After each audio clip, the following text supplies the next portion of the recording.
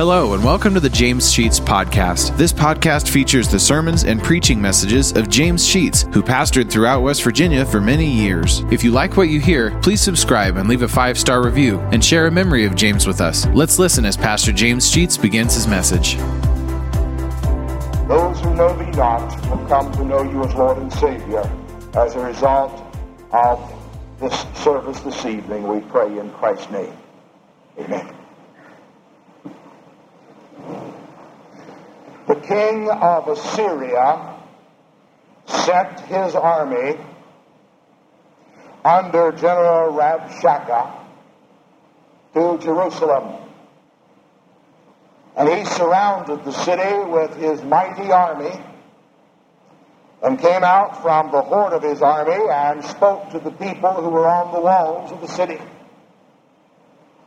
These pitiful, insignificant little ants up on the high wall who thought that they had enough nerve to resist the mighty army of over 385,000 men that had circled the city. They remind me of a little poodle that we once had who was very brave as he stood inside the front door and barked at the bulldog outside.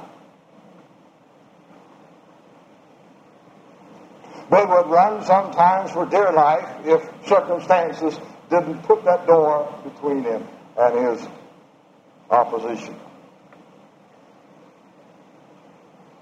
The general comes out and he shouts to the people up on the wall, "What is this in which you have so much confidence? In what are you depending? On what are you depending? In what are you putting your trust? In whom do you have faith? To think that you could possibly resist this mighty army." Does seem a little silly, doesn't it? That a few insignificant Jewish people inside the walls would dare to resist the mighty Assyrian army. The general said, "Are you going to trust in Egypt?" Well, in fact, that's exactly what they were figuring on doing. They had already sent a runner to Egypt and said, "Hey, we need your help. Be our ally. Come and support us in our siege. Overcome the Assyrian army. Bring us out of our problems." That's exactly what people even today do, is search hither and yon for somebody to help them out of their difficulties and never think that the solution and the answer is in Jesus Christ the Lord. It seems as though the last place we will turn is to the Lord. When all else fails, when we're down and out, when we have faltered to the absolute bottom, we have reached the bottom and we know nowhere else to go, then maybe, just maybe, we might turn to Jesus Christ. And that's why people are in so much trouble, and that's why the Jewish nation was in so much trouble. They were looking everywhere else except to God for their security. They would not trust God, so they looked to Egypt. And the king, or the general said, "If you're depending upon Egypt, I warn you that he might come and help you, and he might succeed in overcoming my army. But once he does, he will be your ruler." Isn't it true that whenever we turn to some other source for our energy, we find that that power becomes our ruler? Those who have turned to drink to solve their problems have discovered that alcohol has become one that has dominion over them. Those who turn to the affairs of the world to solve their problems suddenly discover that they're a slave to the world.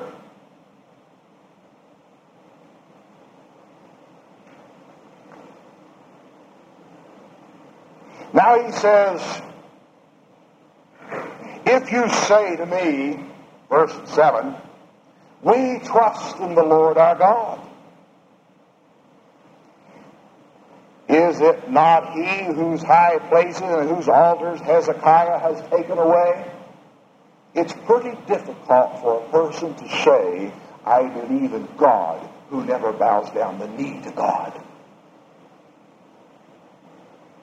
It's pretty difficult to say, I believe in God, who will not accept the Son of God as his Savior.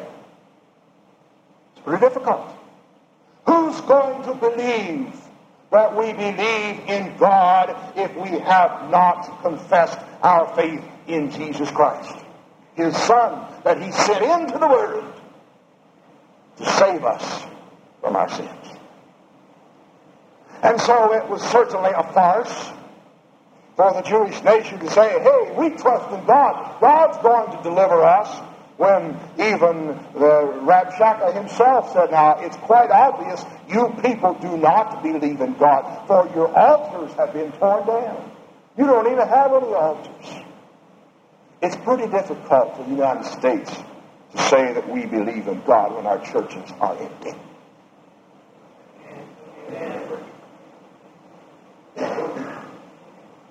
Don't tell me you believe in God if you don't come to church.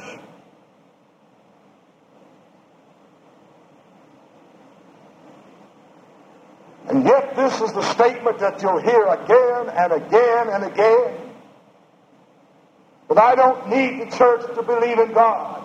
In whom have you placed your trust if you have not placed it in the Son of God, whom that God you say you believe in has sent? Now, verse 8, he says, come on now, let's you and I make a bargain. Come, make a bargain with my master, the king of Assyria. Now, what's the bargain? He's going to show them how weak and fickle they are. He said, I will give you 2,000 horses if you can put riders on them. The point was, the city of Jerusalem, Judea, was so weak that they couldn't even put men on the horses that Assyria would provide. How weak they are. Now he says, now, if you're going to say the Lord's going to protect you, look down at verse 10, the latter part. The Lord said to me, go up against this land and destroy it. I don't want to belabor this issue because there are more things that are important for us to say, but I think I cannot pass this verse by without warning you, not everybody who says, I come in the name of the Lord is right. There are lots of people out there going around as wolves in sheep's clothing. There are lots of people who are saying, I am preaching the Word of God, whose very purpose it is to destroy the people of God. The Scripture says for us to try the spirits, prove them to see what they're worth, to see what they're from and where they're from, and who they preach and who they proclaim. Don't you believe every preacher that gets on television or on radio.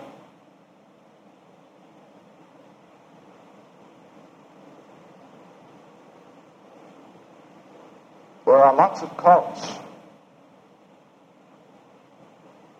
I've told you on Wednesday nights and maybe even on Sunday nights, but let me repeat it. A cult is a people that look like Christians, but who do not say that this is the only Word of God. They're going to add something to it. The Book of the Mormon is going to be added to it. Christian Science is going to add to it. And on we could go. Somebody has a newer revelation than what is presented here. But the Scripture says that woe be unto the person that adds to or takes away. We've got to be careful that we don't start following somebody that is adding to or taking away from the Word of God. And that's exactly what's happening in our society today. And people from our churches and I don't know about this church, at least yet, and I hope I never know this, who have been beguiled by people proclaiming that they are Christian when they are nothing more than a cult who is proclaiming Christ and saying, hey, it's more than what's preached here, and I've got the last word on it.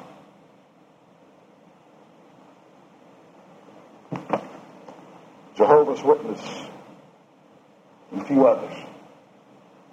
Beware that you're not taken in somebody who's preaching something other than the gospel of Jesus Christ.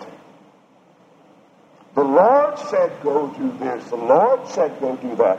And the general says, the Lord said to me, go up against this land and destroy it. Did the Lord say that? No, the Lord did not say that. He said the Lord said it. Be sure that you prove for yourself from the Scripture what the word of the Lord is. Now, go down to verse 14. He says, do not, and he's speaking to the people on the wall, do not let Hezekiah deceive you, for he will not be able to deliver you. Oh, my. Now look, verse 15. Nor let Hezekiah make you trust in the Lord, saying, the Lord will surely deliver us. This city shall not be given unto the hand of the king of Assyria. Do not listen to Hezekiah. Then thus says the king of Assyria, make your peace with me. Don't listen to the word of the Lord. Listen to the devil. And that's what people are doing. The devil's easy to listen to. He says the things we want to hear. That's exactly what Assyria was saying right now, what Rabshakeh was saying. He's saying, hey, listen to me. If you will give up, if you will surrender to me, you can all go home and sit under your own tree and eat the fruit of your own vines and your own garden. Hey, that sounds pretty good. And that's exactly what the devil is saying. Hey, I've got Utopia. All you have to do is yield to me. Remember, that's what he did with the Lord himself. Out there in the wilderness, he said to the Lord, hey, you're hungry. Take those stones and make them bread, and you can have something to eat. You deserve it. You've been without food for 40 days. How many times has the devil said to you, hey, you deserve it. Eat, drink, and be merry. Have a good time. Enjoy life. Participate in the fine, bright lights of the city.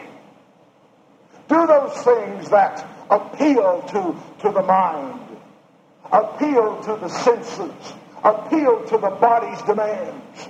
Do those things because that is appealing. It's beautiful. It's wonderful. It makes one feel great. So, Rabshakeh makes the same kind of appeal. Hey, you folk, if you don't surrender, I'm going to make it rough on you. As a matter of fact, he had told them, you're going to be so hungry you will drink your own urine and eat your own body waste. That's how hungry you're going to be. And he said, hey, I've got an easy way out. Just surrender to me. But verse 17 finally reveals his real purpose when he says, until I come and take you away. Now listen.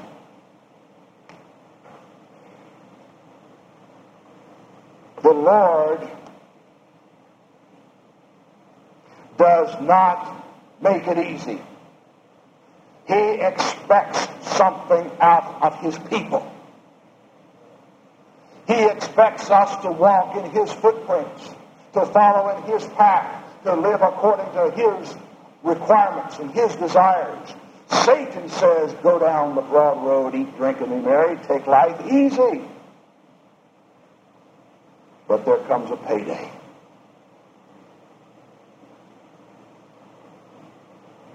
The person who goes down the broad road will enter a big wide gate.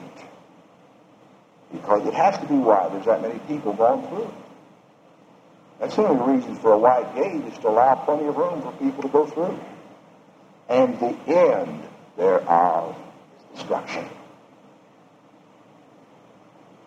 This general could say to the people on the wall, give in to me, and you can all go home and eat of your own vine and sit on your own fig tree and drink the water out of your own cisterns and do all those things. But I'm going to come back and I'm going to take you slaves back to my country.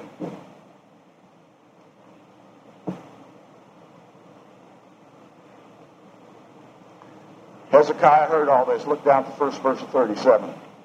And King Hezekiah heard it, and what did he do? He tore his clothes and covered himself with sackcloth and entered the house of the Lord. Well, it's about time. He's the guy that tore down the altars and said there was no point in worship. He's the guy that said you don't need to go to church.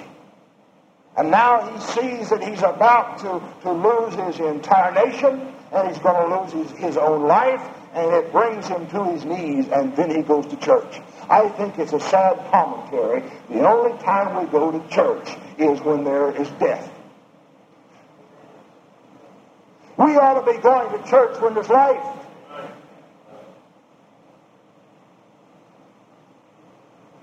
Here death is pending, and he finally covers himself with sackcloth, and he enters the house of the Lord. And he says to his servants, go get the prophet Isaiah. Go tell him. Verse 3, what does he want him to tell him? Tell him that this day is a day of distress, rebuke, and rejection. Brother, he had it right.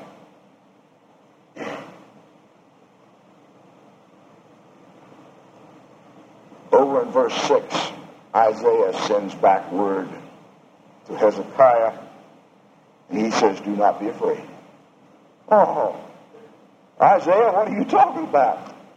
We've got 385,000 men around the city.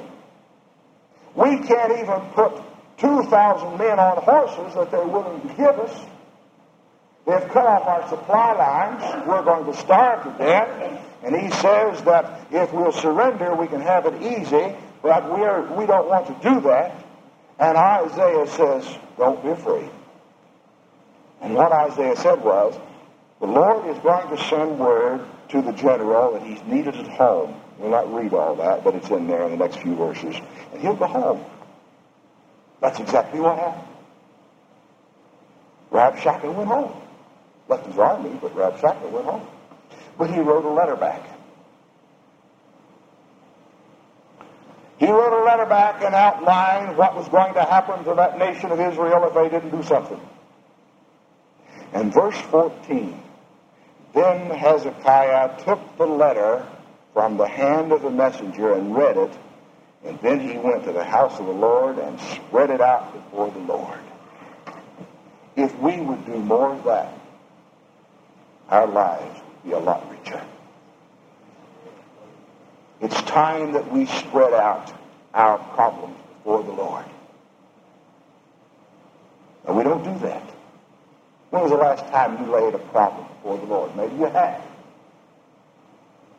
But I want to ask a basic question that goes back to the question that Rabshakeh asked these people as he shouted at them upon the wall, in whom dost thou trust? I want to ask you the question, where is your trust? Where is your faith? What are you depending upon for your security? We trust lots of physical things. We want something dependable. I remember one time my brother was out looking for a used automobile. He went downtown to a car lot, and there were lots of cars parked on the lot. And he did all the things anybody does. He kicked the tires, and where there were keys in the car, and there weren't many, but he started the engine, he raised the hood, he looked under there, he looked in the trunk. He did all those things, only to discover he was on a parking lot, not a used car lot. We look in the wrong place too many times.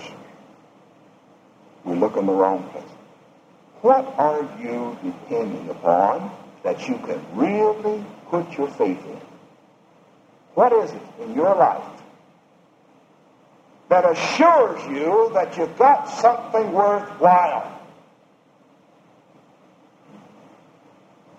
The Scripture says in Luke 12:15 that a man's life consisteth not in the abundance of that which he possesses. Well, if life does not consist in the physical things that I possess, then where is life? Paul said to the Galatians, "Be not deceived. God is not mocked. For whatsoever a man soweth, that shall he also reap. He that soweth to the flesh shall of the flesh reap corruption, but he that soweth to the Spirit shall of the Spirit reap life everlasting." Where are you sowing? Where are you sowing? You might say to me, "Well, now look, preacher, I understand all this stuff, but I'm telling you, I'm just as good as your church people. I'm just as good as your deacons. Matter of fact, I'm just as good as you are." And you know something? That's right. Let me tell you, if you're not better than I am, you're not going to get to heaven. If you're not better than the deacons of this church, you're done lost it. If you're not better than the best member of this church, you haven't a ghost of a chance. Because it is not by our morality that we enter heaven. It's by the grace of God that we get there. Jesus said, "I am not come to call the righteous, but sinners to repentance." And let me tell you, I want to say with Paul, I am the chief of sinners because I want Jesus Christ to come for me. If he's coming for sinners, you can bet I want to be one of them. I don't want to be righteous because he didn't come for the righteous. He came for the sinner. And if one thinks that his morality, one's righteousness, one's good life in this world, being a good neighbor and paying your taxes or being kind and generous and to your family is going to save you, you are going down the wrong road because Jesus is not on that road.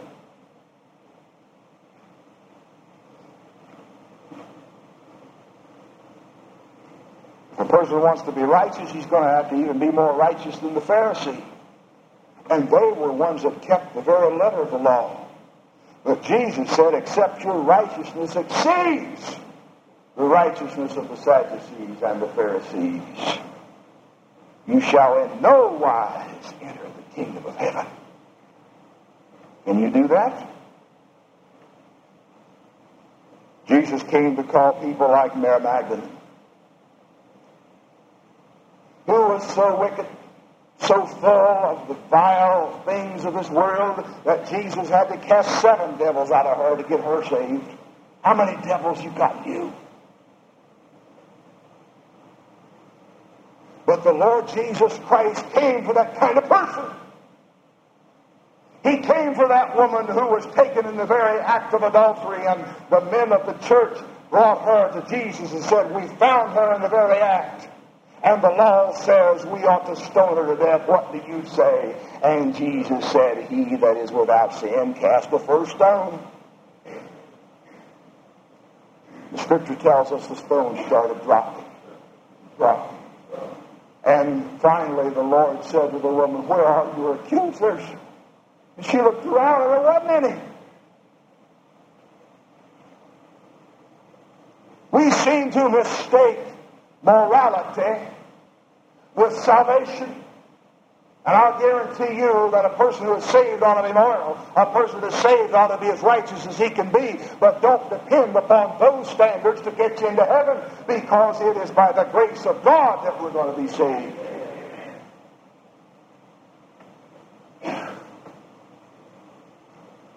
Now, there are lots of people who believe that you can get into heaven by being good enough. Don't have to trust in God. Just trust in myself. All I've got to do is be good. Work my way in. I knew a fellow one time who was a member of church many years ago that I was pastor. His name was Jake. He was teaching the junior high Sunday school class when I got acquainted with him as becoming pastor. He invited me over to his home one evening. He told me a story, a tragic story. He said he didn't used to go to church. He didn't think it was necessary.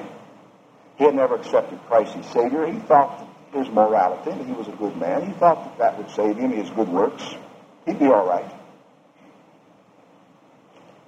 He said his teenage son went to church every Sunday and every Wednesday.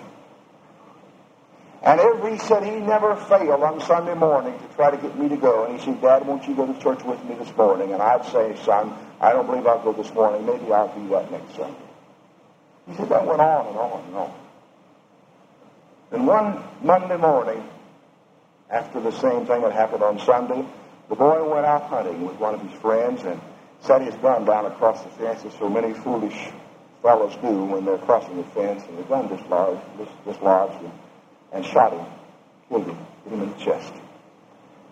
He said, I spent days and days and days, night and day, reading my scripture to find out the answer. Why?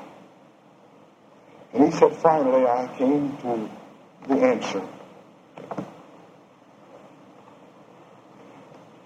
That life does not consist just of being good and nice and kind.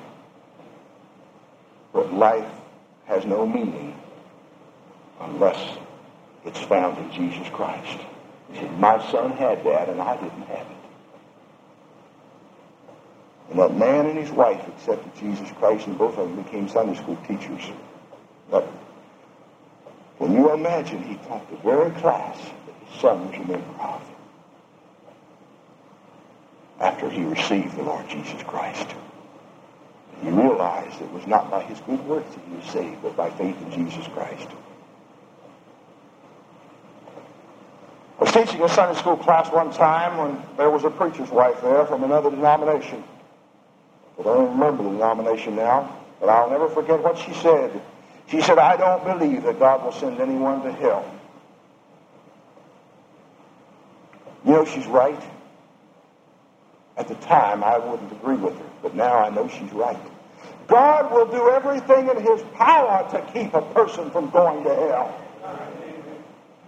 As a matter of fact, he erected a barrier across the door of hell to keep people out. And people will tear down the barrier and trample over to get in. And what is it but the cross of Jesus Christ? If you want to go to hell, you're going to have to trample over the body of Jesus Christ to get there. Now you can do it. It's your own choice, but you'll have to make it. I heard a story of a man who attended a revival meeting. He'd been presented with the gospel, but he didn't do anything about it that night, and he went home, walked down the street to his house, and he had a white picket fence in front of his house with a picket gate. And he stopped in front of his gate. He told this story on himself. And he said, I said to myself, before I go through that gate, I'm going to make up my mind to accept Jesus Christ as Savior or to reject him. He said, I put a hand on each side of that gate, and I stood there, and I stood there. And finally, I said, no. And he said, and to this day, I have never heard the call of Jesus Christ to my soul again. Because I said no. And there's nothing more the Lord can do. Nothing more. I tell you this evening, that if you're not a Christian, you can make the same decision that that man made, and you can simply say no. Just plain no. Or you can say, I don't want to decide now. But that's saying no. Or you can say, yes, I want to receive the Lord Jesus Christ as my Savior. The Scripture teaches emphatically that there is a hell. Saturday night I'm going to preach about hell. It teaches emphatically there is a hell. It teaches us that there is a place to which Satan and his angels will be condemned for an eternity called the lake of fire. And it teaches that hell and all that are in it will be cast into the lake of fire where the devil and his angels are. God does not want to condemn anyone to an eternal damnation. Thank you for listening to today's message. If you like what you hear, hit the subscribe button. You'll receive automatic notifications and downloads when a new message is added to the podcast. Also, please leave a 5-star review and take the opportunity to share stories, memories, and appreciation for James Sheets and how God used him to impact your life. If you'd like to know why and how this podcast got started, check out our first episode. Lastly, if you want to donate to help offset the cost of operating this podcast, you'll find a link to our PayPal account in the podcast description, and email us at james.sheets.podcast@gmail.com. Thank you for listening, and remember to trust in God for today and for all of your tomorrows.